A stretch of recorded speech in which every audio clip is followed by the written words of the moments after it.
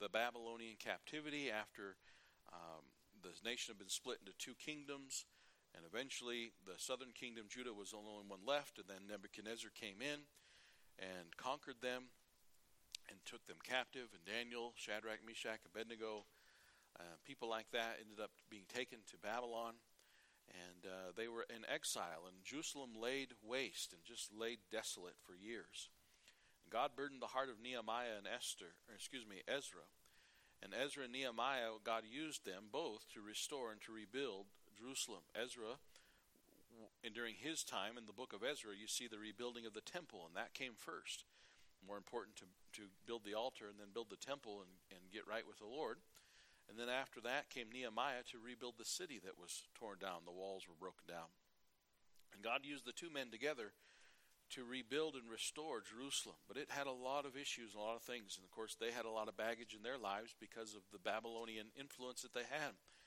And so as they came back to Jerusalem, they had issues, and they had people that they had to deal with. And Sanballat and Tobiah and other people that hindered their work and hindered their progress.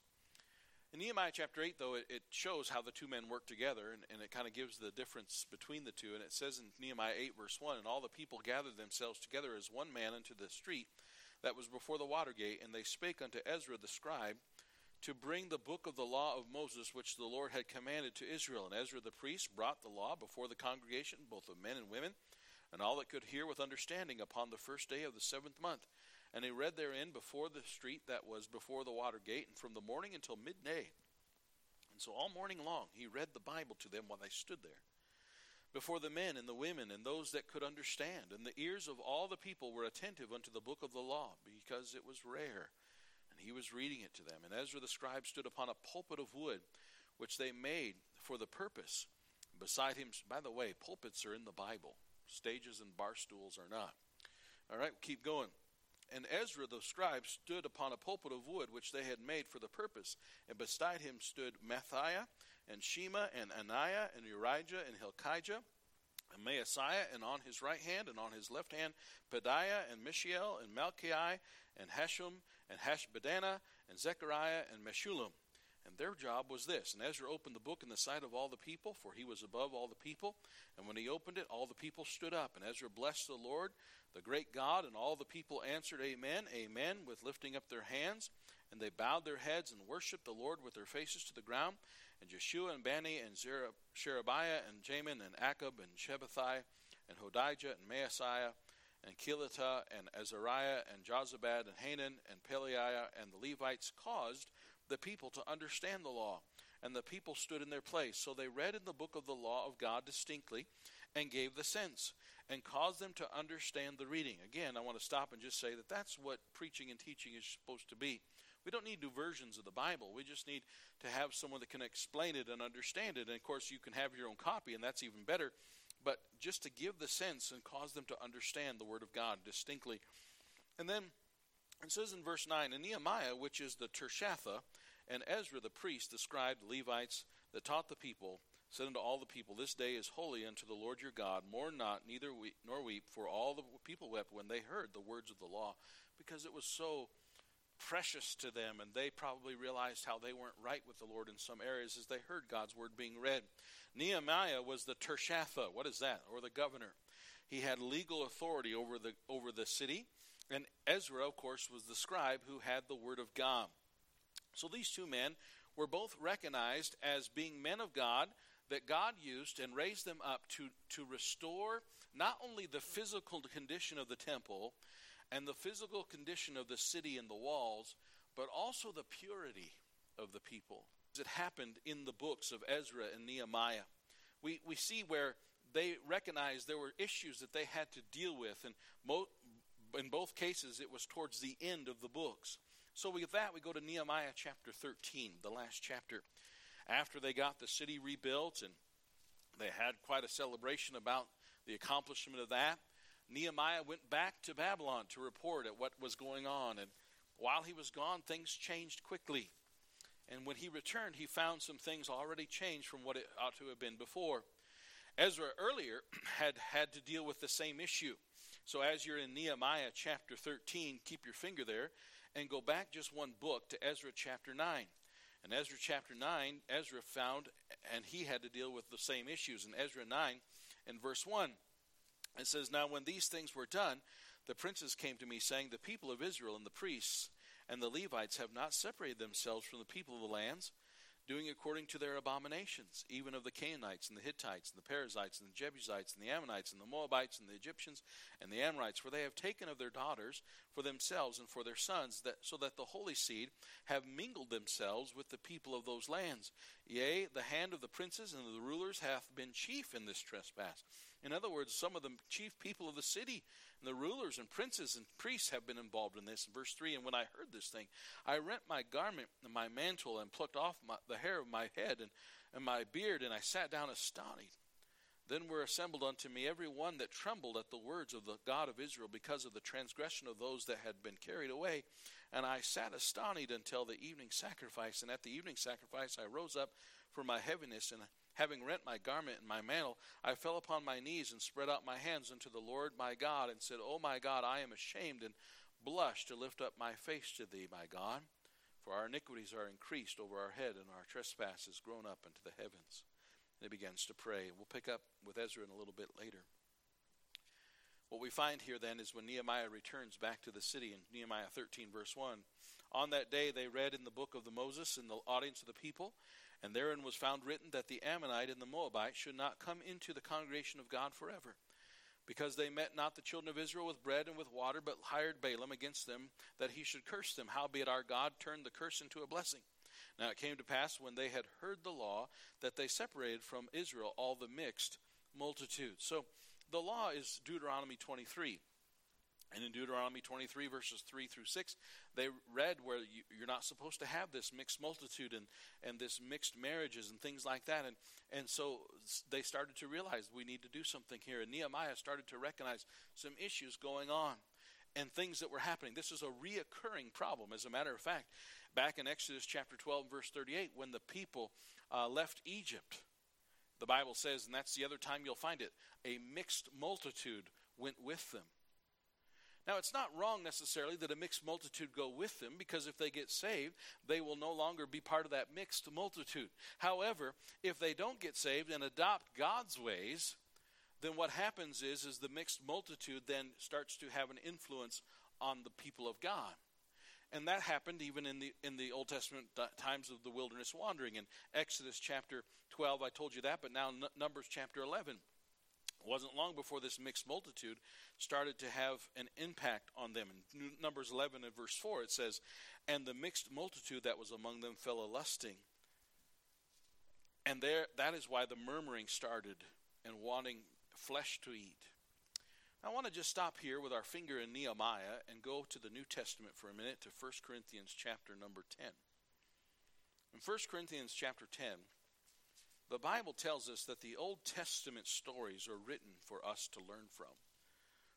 They're given to us to see and to learn and understand some things. In 1 Corinthians 10, in verse 1, it says, "Moreover, brethren, I would not that you should be ignorant how that all our fathers were under the law, under the cloud, and all passed through the sea, and were all baptized into Moses in the cloud and the sea, and did all eat the same spiritual meat, and did drink the same spiritual drink, for they drank of that rock, spiritual rock that followed them, and that rock was Christ." So there's pictures here, there's examples here being given, types. Verse 5, "But with many of them God was not well pleased, for they were overthrown in the wilderness." Now, these things were examples, "To the intent that we should not lust after evil things, as they also lusted, neither be idolaters, as some of them were.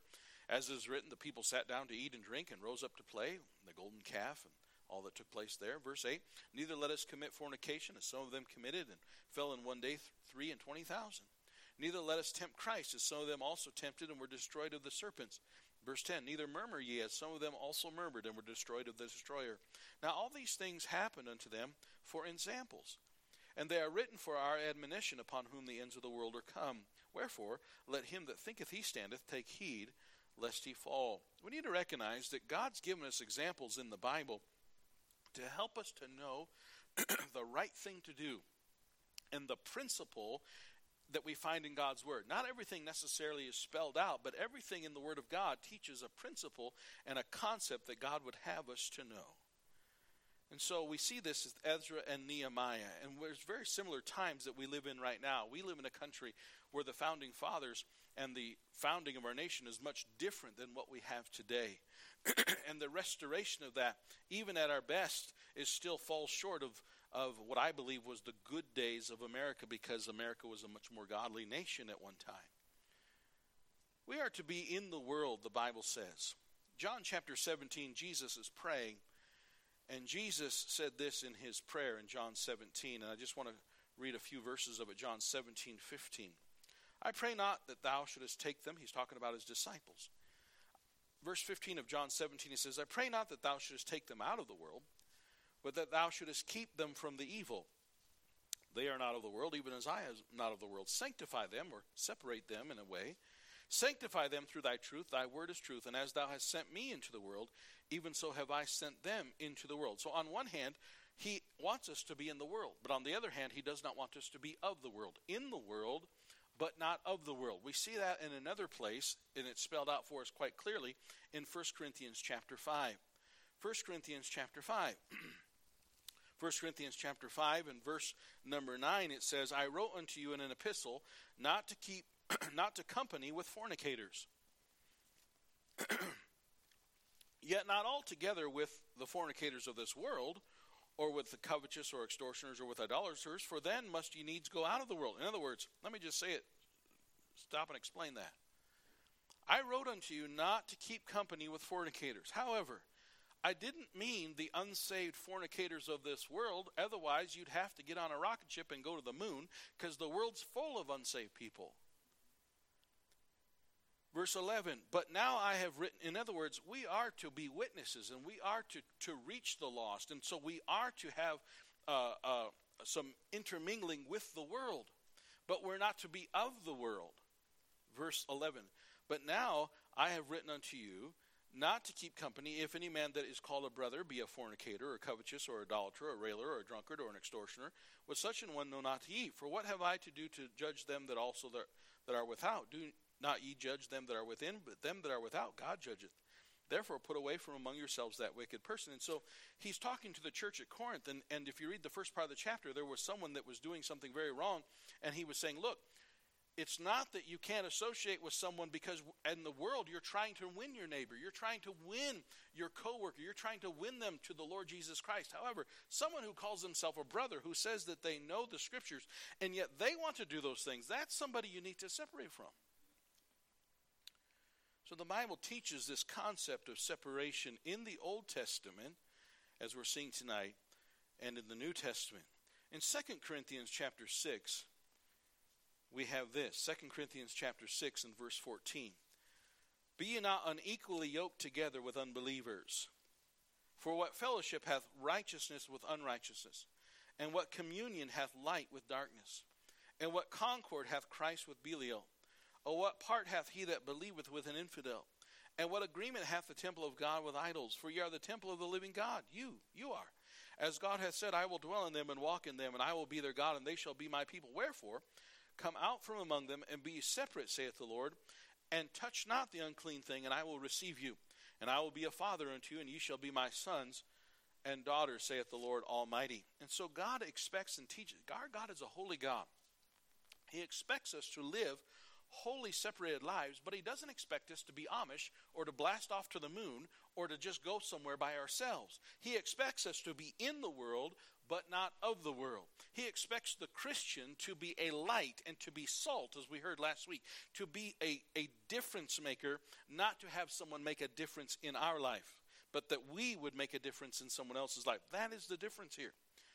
And so, be not unequally yoked. I think that applies to, obviously, marriage, and we'll talk more about that in a minute, but it applies also to just partnering in most any way.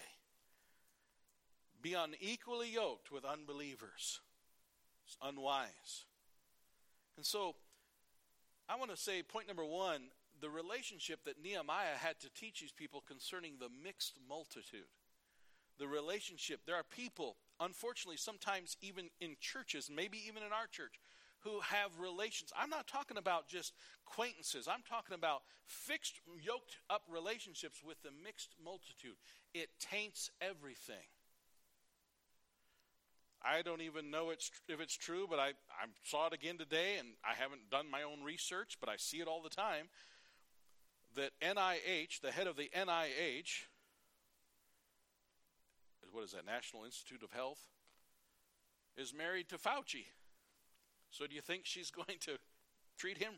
You see what yoked up stuff does? It does not baffle your mind sometimes when you find out that this person up in politics is married to this person high up in media. There's a lot of this stuff that goes on, and it becomes a real problem, especially if there's wickedness involved. The relationship with the mixed multitude. Watch out for that. But then also notice, as we keep reading in Nehemiah 13, the relationships to the false professors. Verse 4. And before this, Eliashib the priest, having the oversight of the chamber of the house of our God, was allied unto Tobiah. Tobiah. Sanballat and Tobiah. These people were not Jews. They were not Israelites. You go back to chapter 2 and verse 19 and 20, it says, of Nehemiah 2:19, but when Sanballat the Horonite and Tobiah the servant the Ammonite and Geshem the Arabian heard that, they laughed us to scorn and despised us and said, what is this thing that you do? Will you rebel against the king? Then answered I them and said unto them, the God of heaven, he will prosper us. Therefore we, his servants, will arise and build. But ye have no portion, nor right, nor memorial in Jerusalem. You have no portion. This has nothing to do with you. Chapter 4 and verse 3, we see Tobiah, this very same man, mocking the building of the people and Nehemiah. In Nehemiah 4:3, no, Tobiah the Ammonite was by him, and he said, even that which they build, if a fox go up, he shall even break down their stone wall. So they mocked them, and they tried to discourage them. And he comes home from his trip, and he finds this very Ammonite living inside the temple, the house of God. What are you doing? How did this happen? Eliashib the priest. It says he was allied. I think if you dig into it, you'll find that he was allied through marriage. Son or grandson married into Tobiah's family, vice versa. And there was an ally thing going on there. What in the world? So see what happens next. Now, by the way, where's Tobiah living? Well, here's where he's living. Verse 5.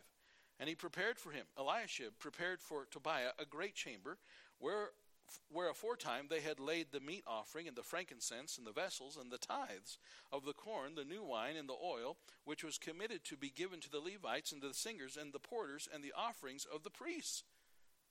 In other words, he let him stay in the place that's supposed to house the tithes for the Lord.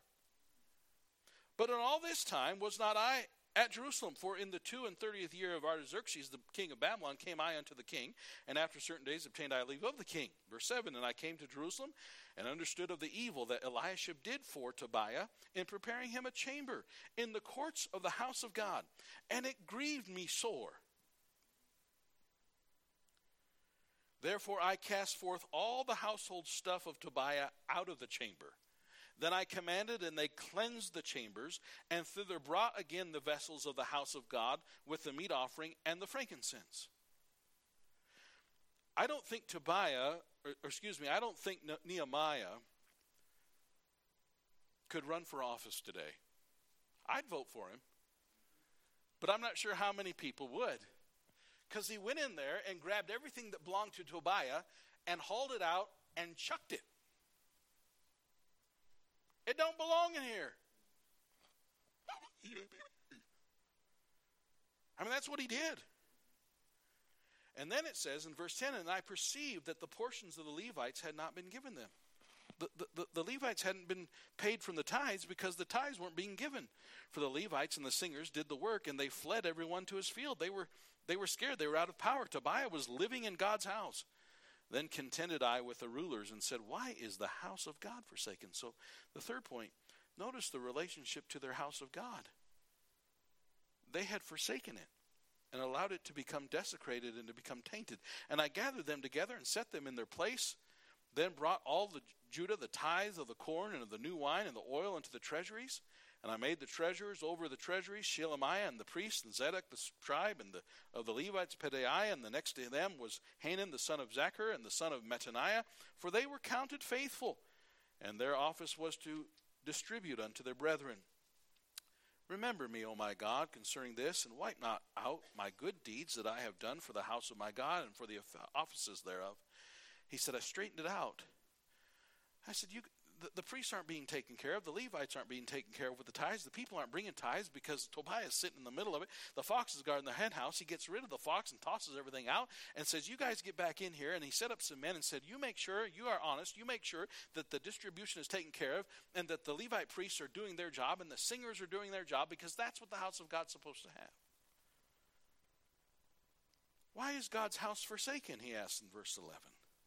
It just takes a little bit of compromise and a little bit of fudging here and there. And Eliashib says, well, Tobiah is my son-in-law. He's really a nice guy, and I think it'd be okay if we let him in. I mean, why not? Listen, this is how it starts.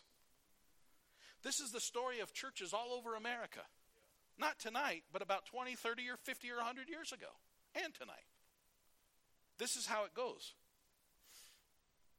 So once the sin and the disobedience is removed, then growth begins. And people are excited to bring their offerings again because they can see that it's on track and it's not being despised. See, honor the Lord with thy substance and with the first fruits of all thine increase.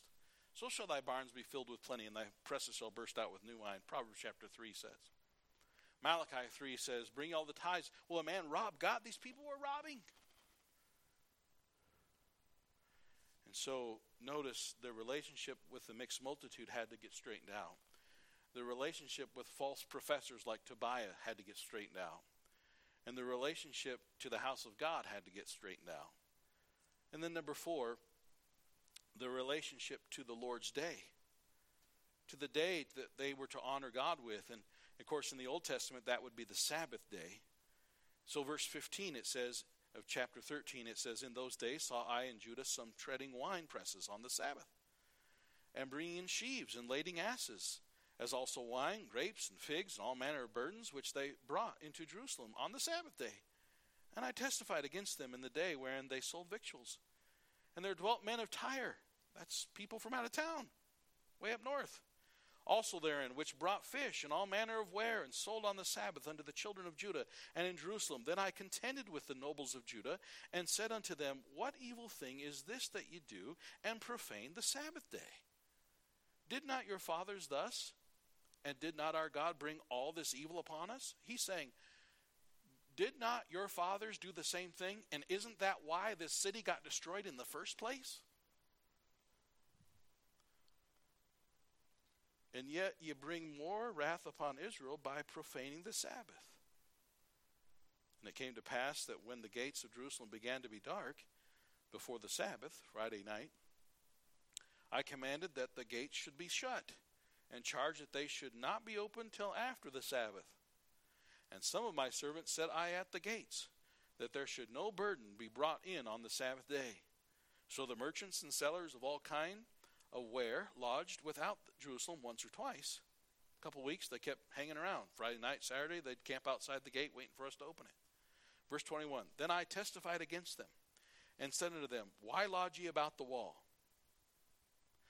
If you do so again, I will lay hands on you. Hey, what are you doing out there? This is the second week in a row you camped outside the gate. You back next week, I'm going to lay hands on you.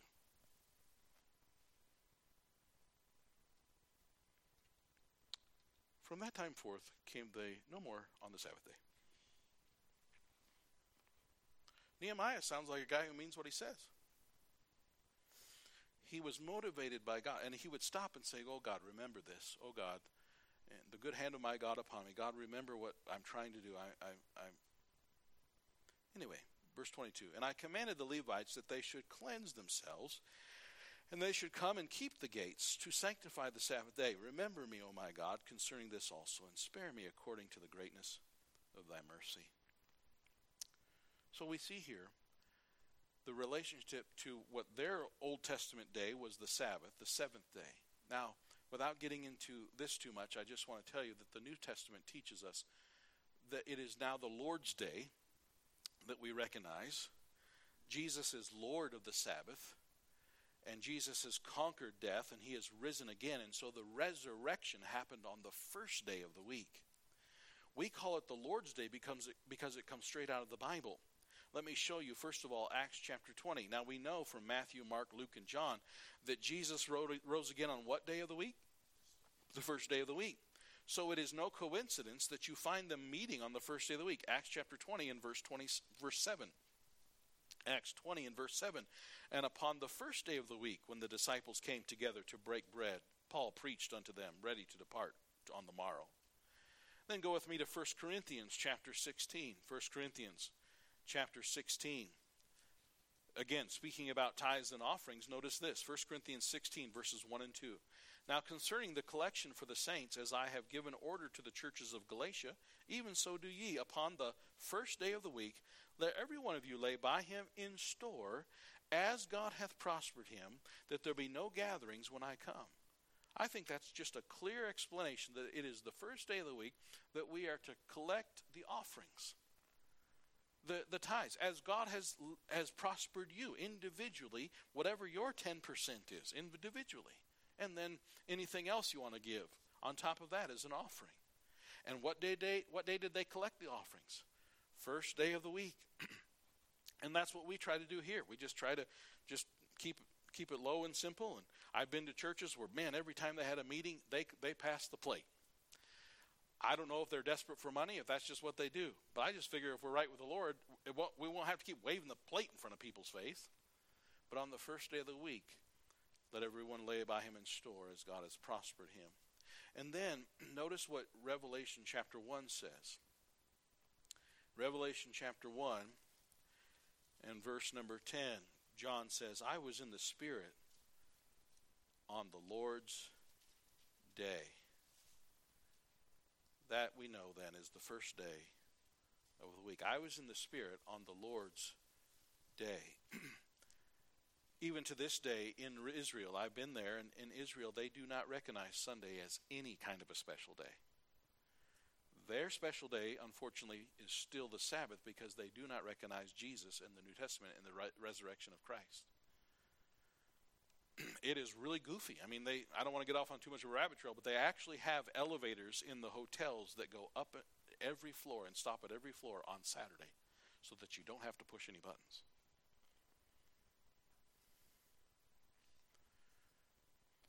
But these folks were profaning the Sabbath. And folks, the reason why America has always had Sundays as a day off is not because of the NFL. The reason why it says right in our Constitution and articles, it says Sundays accepted. Concerning 3 business days, Sundays were accepted. That is not considered a business day. And it's signed in the year of our Lord. And we need to recognize that our nation understood Sunday as a different day, a special day, more than any other day of the week.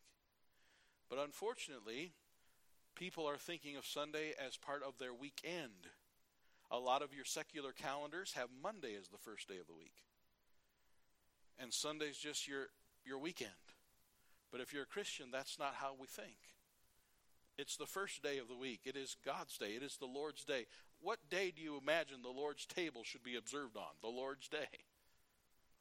And so Nehemiah is getting after these people and saying, what are you doing? You're having business on what there would have been their day, the holy day, the Sabbath day of the Old Testament. What are you doing? What's going on here? And so he had to deal with the relationship to the special day that God had set aside for them. And again, we can talk about that more later if you'd like to know more about it. And then number 5, back in Nehemiah chapter 13. Let me read you again the first 3 verses, and then we'll go down to verse 23. In Nehemiah 13, on that day, they read in the book of Moses in the audience of the people, and therein was found written that the Ammonite and the Moabite should not come into the congregation of God forever, because they met not the children of Israel with bread and with water, but hired Balaam against them, that he should curse them. Howbeit our God turned the curse into a blessing. Now it came to pass, when they had heard the law, that they separated from Israel all the mixed multitude. So in verse 23, he says, in those days also saw I Jews that had married wives of Ashdod and Ammon, and of Moab. And their children spake half in the speech of Ashdod, and could not speak in the Jews' language, but according to the language of each people.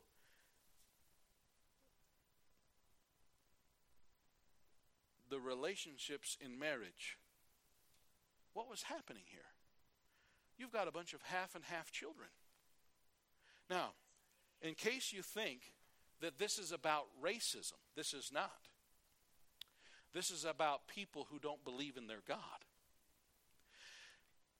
Can you think of any Moabite woman in the Bible that got married to an Israelite and God blessed her and she's now the grandmother of King David? See, this is not about just the ethnicity or the race. This was about marrying people who were Ammonites and Ashdodites and Hittites who were not going to proselytize, who were not going to convert. They were going to hang on to their old religion and their old ways. This is about being unequally yoked.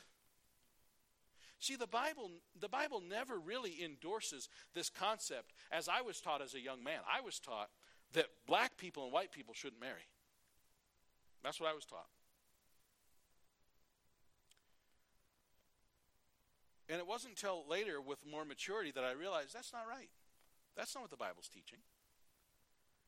It's funny how some people are more opposed to skin color matching up than they are if unsaved and saved match up. I do think there's some real wisdom in recognizing different cultures when you think about marriage and coupling and things like that. Recognize that cultures could be a real conflict for you. But the worst conflict of all is when saved marries unsaved. And if you doubt that, we'll prove that that's what he's talking about here in just a few minutes. That's what God meant. But what it produces is half and half. Children who speak the language of foreigners. Not just the language, but the religion of foreigners. And could not speak in the Jews' language. They were mixed. How are you going to worship God when you can't even speak the language? How are you going to understand the Word of God and understand God when your mother is one thing and your dad's another? And Nehemiah got a little bit harsh. This is why I don't think he could run for office today. Because it says in verse 25, and I contended with them, and cursed them, and smote certain of them, and plucked off their hair. Remember, Ezra plucked off his own hair. Nehemiah plucked off their hair. And made them swear by God, saying, Ye shall not give your daughters unto their sons, nor take their daughters unto your sons, or for yourselves. No mixed marriages. It's wrong. We can't have half and half, because what does half and half lead to? It leads to more and more, and there's everything's lost. Everything we've just built is going to be destroyed because they don't have a clue what it's about. And then he says in verse 26, don't you remember Solomon? Anybody know what Solomon is most known for? What is the most popular thing about Solomon? He was the wisest man in all the world. He says, did not Solomon the king of Israel sin by these things? Yet among many nations was there no king like him, who was beloved of his God, and God made him king over all Israel. Nevertheless, even him did outlandish women cause to sin.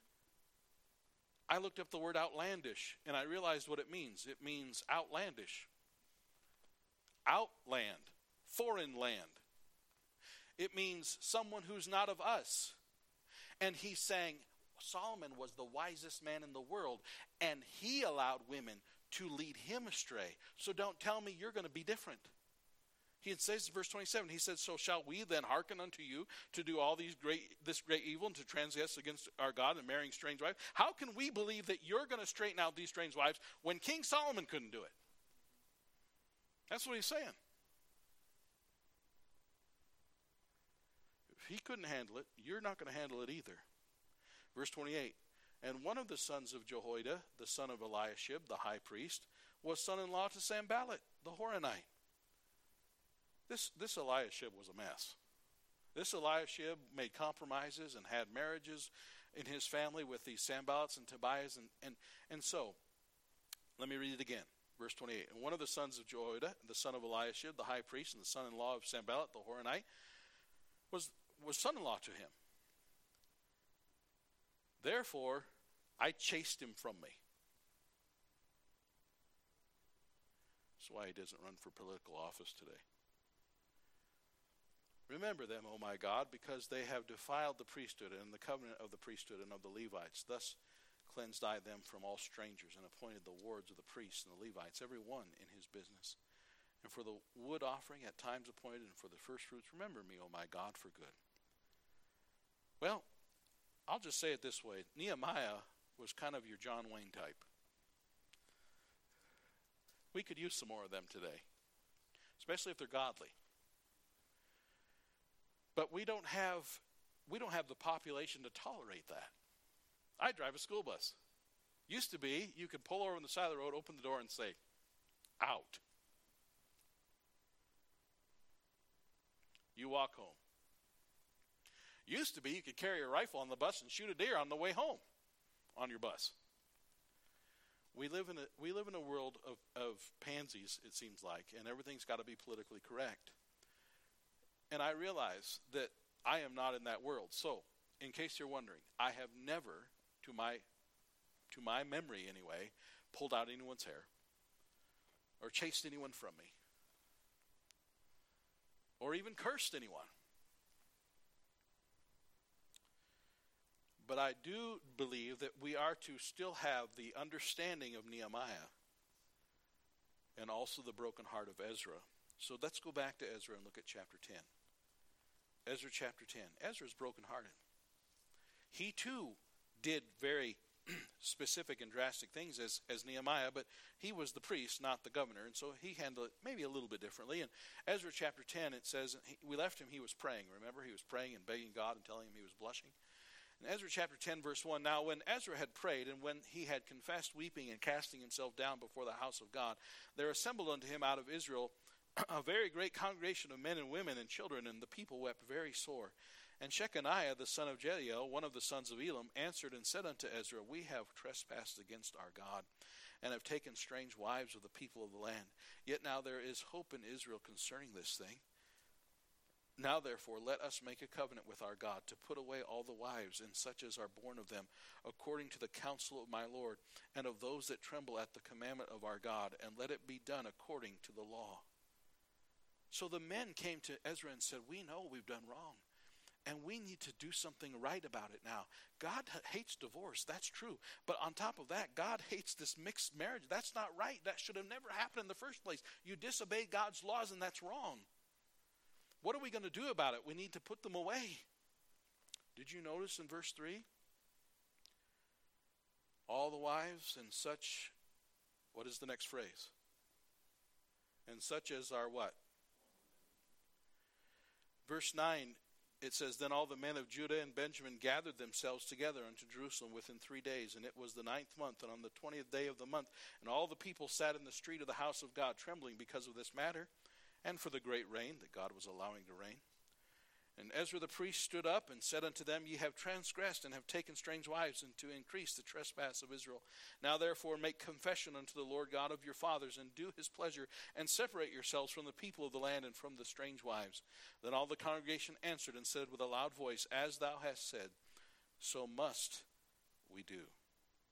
Wasn't easy, but this is what we got to do. Verse 18, and among the sons of the priests there were found that had taken strange wives, namely of the sons of Jehuah, and the son of Jozadak, and his brethren, and Messiah, and Eleazar, and Jerib, and Gedaliah, and they gave their hand they gave their hands that they would put away their wives, and being guilty, they offered a ram of the flock for their trespass. Of the sons of Immer, and Hanani, and Zebediah, and the sons, and you just read name after name after name after name after name who had to do this to get things squared away. And you know what's really strange? I don't know of any other book that ends quite like this. But it's just a bunch of names until you get to the last verse. And it says, all these had taken strange wives. Colon.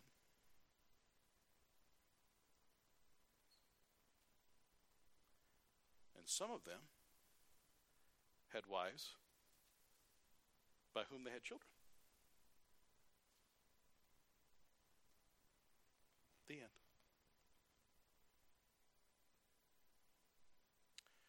Years ago, I was sitting in a meeting, and they were talking about feeding the poor.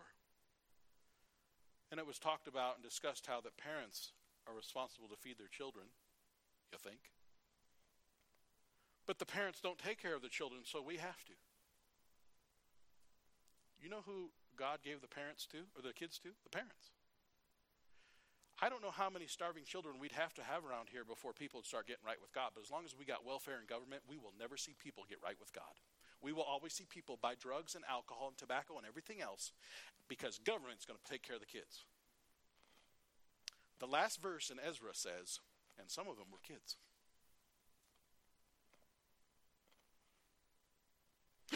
Well, we can't do it to the kids.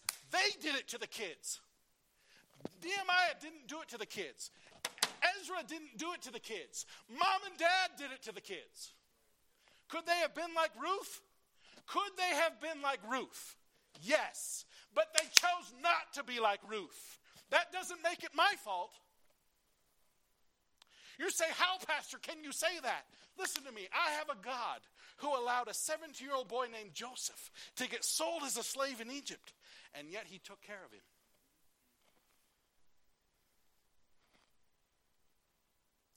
I have a God that allowed Daniel and his friends to get sold and turned into eunuchs. But God still used them greatly.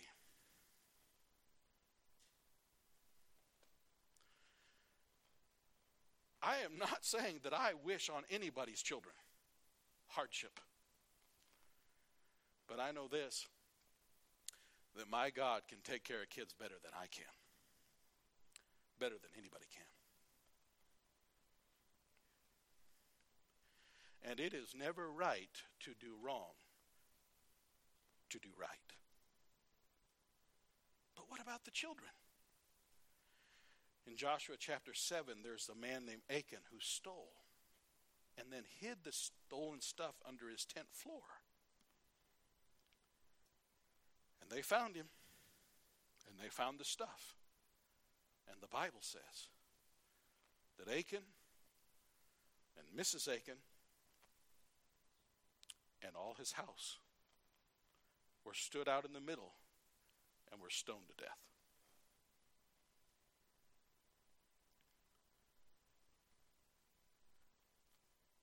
I don't like that. I drive a school bus. I've even had kids from that school bus stay in my home for 4 months. To the point where we fell in love with them. And to this day, we still try to bring them to church as much as we can. And we do it for any children. But I cannot endorse what mom and dad do for the sake of the children. I have to honor my God instead. And if those children have a humble heart, they'll say, I got a taste of what a real family looks like, and I want that when I get older. And if there were any children at the end of Ezra who had to be turned away from their Israelite daddy because of his stupidity and had to go back with mom to whatever foreign country it was, if any of those kids had a desire for God, I guarantee you God saw it and did something about it. Not a doubt in my mind.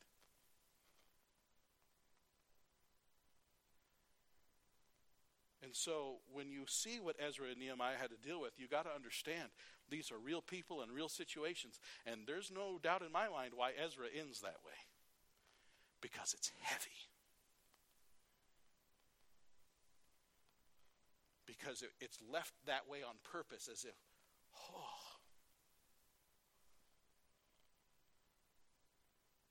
But as long as our society enables, those children will grow up and do the same thing 99.9% of the time. And that's why the Bible says these things are written for our examples that we can learn from. We heard a sermon on Samson the other night. Do you remember what Samson said in Judges chapter 14?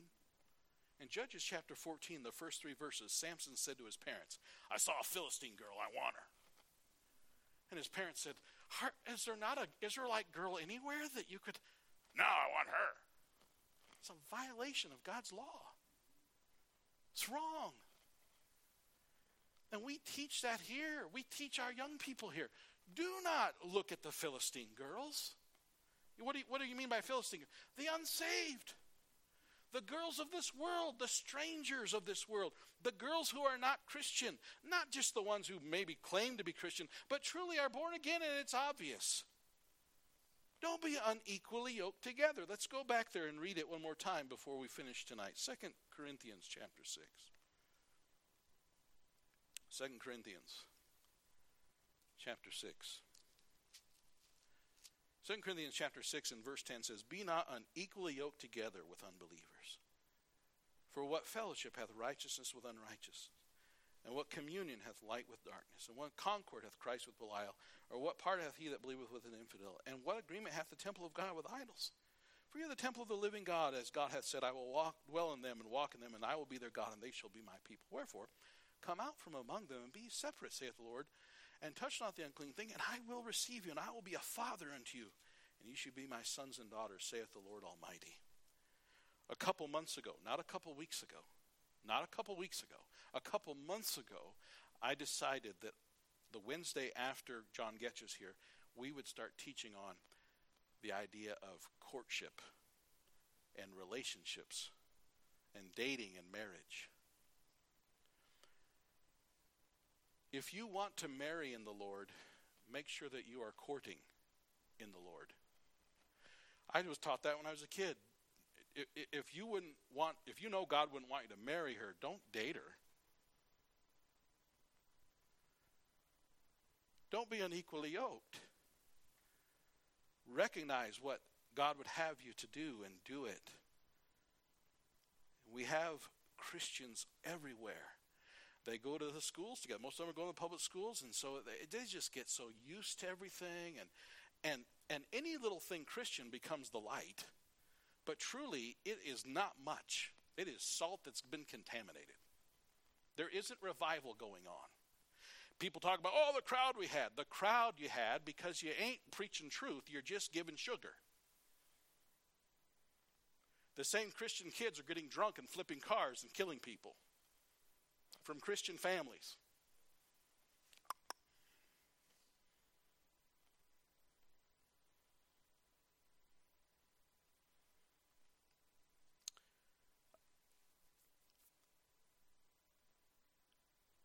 And yet God loves the stranger. But he can't endorse or put a stamp of approval on disobedience and sin. He can't do it. But God loves the stranger. If God could allow a little baby boy named Moses to go live in Pharaoh's palace, he can handle all the heartbreaking stories you got to tell me. He can. Better than you and I can. He can deal with it. We've got to trust him and have faith in him. If Abraham can pick up a knife and kill the son he loved, knowing that God's going to have to restore him back to life, then parents ought to be able to trust God with their children. Rather than saying, I can do it better than God. I can't do it better than God. There's nobody who can. We must trust him And so, what we must understand from this tonight is that the man of God's job is to make sure that the house of God stays clean and the people of God stay clean. And that there is mercy and grace offered and available. But at the same time, we can't change. And we can't say, well, but it's such a difficult issue here, and so let's go ahead and let Tobiah live. We cannot do that. If Tobiah wants to get right with God, we can. If the Moabite wants to convert like Ruth did, we can. But otherwise, we just have to make a tough decision because of a lack of responsibility that someone else makes. And this is the Bible teaching that I learned and have been studying. And we need to recognize the importance of being right with God more than any other person on planet Earth. And I just want to say again, in case there's any doubt, I have not pulled out anyone's hair or chased anyone from me, or given anyone a hard time about anything other than to tell them or preach to them truth.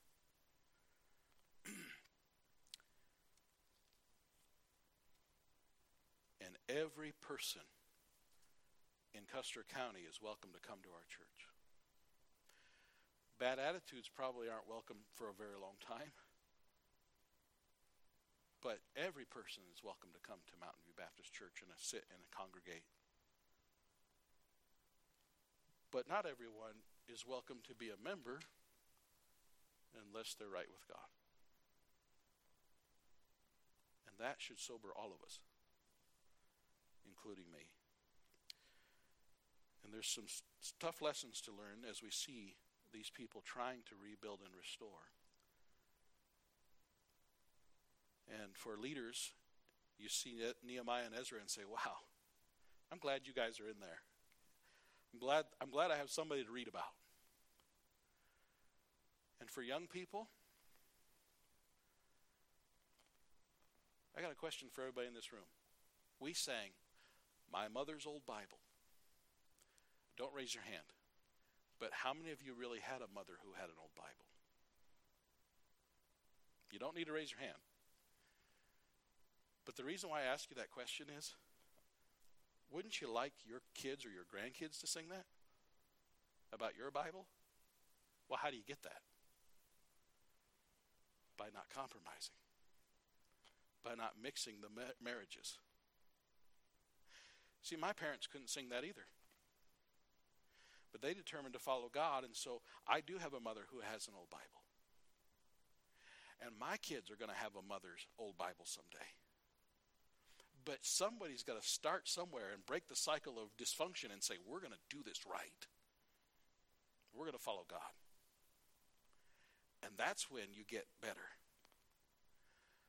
I don't think any other president since then can point to this, but I've seen it with my own eyeballs in California at the Reagan Library. I've seen his mother's old Bible. Open to 2 Chronicles 7:14 with her handwriting in the margin. We need some more leaders who have a mother's old Bible. Let's close in prayer. Lord, we thank you for your word. We thank you for things in there that are not necessarily noticeable or very influential at the moment, but later on we realize why they're there, why you put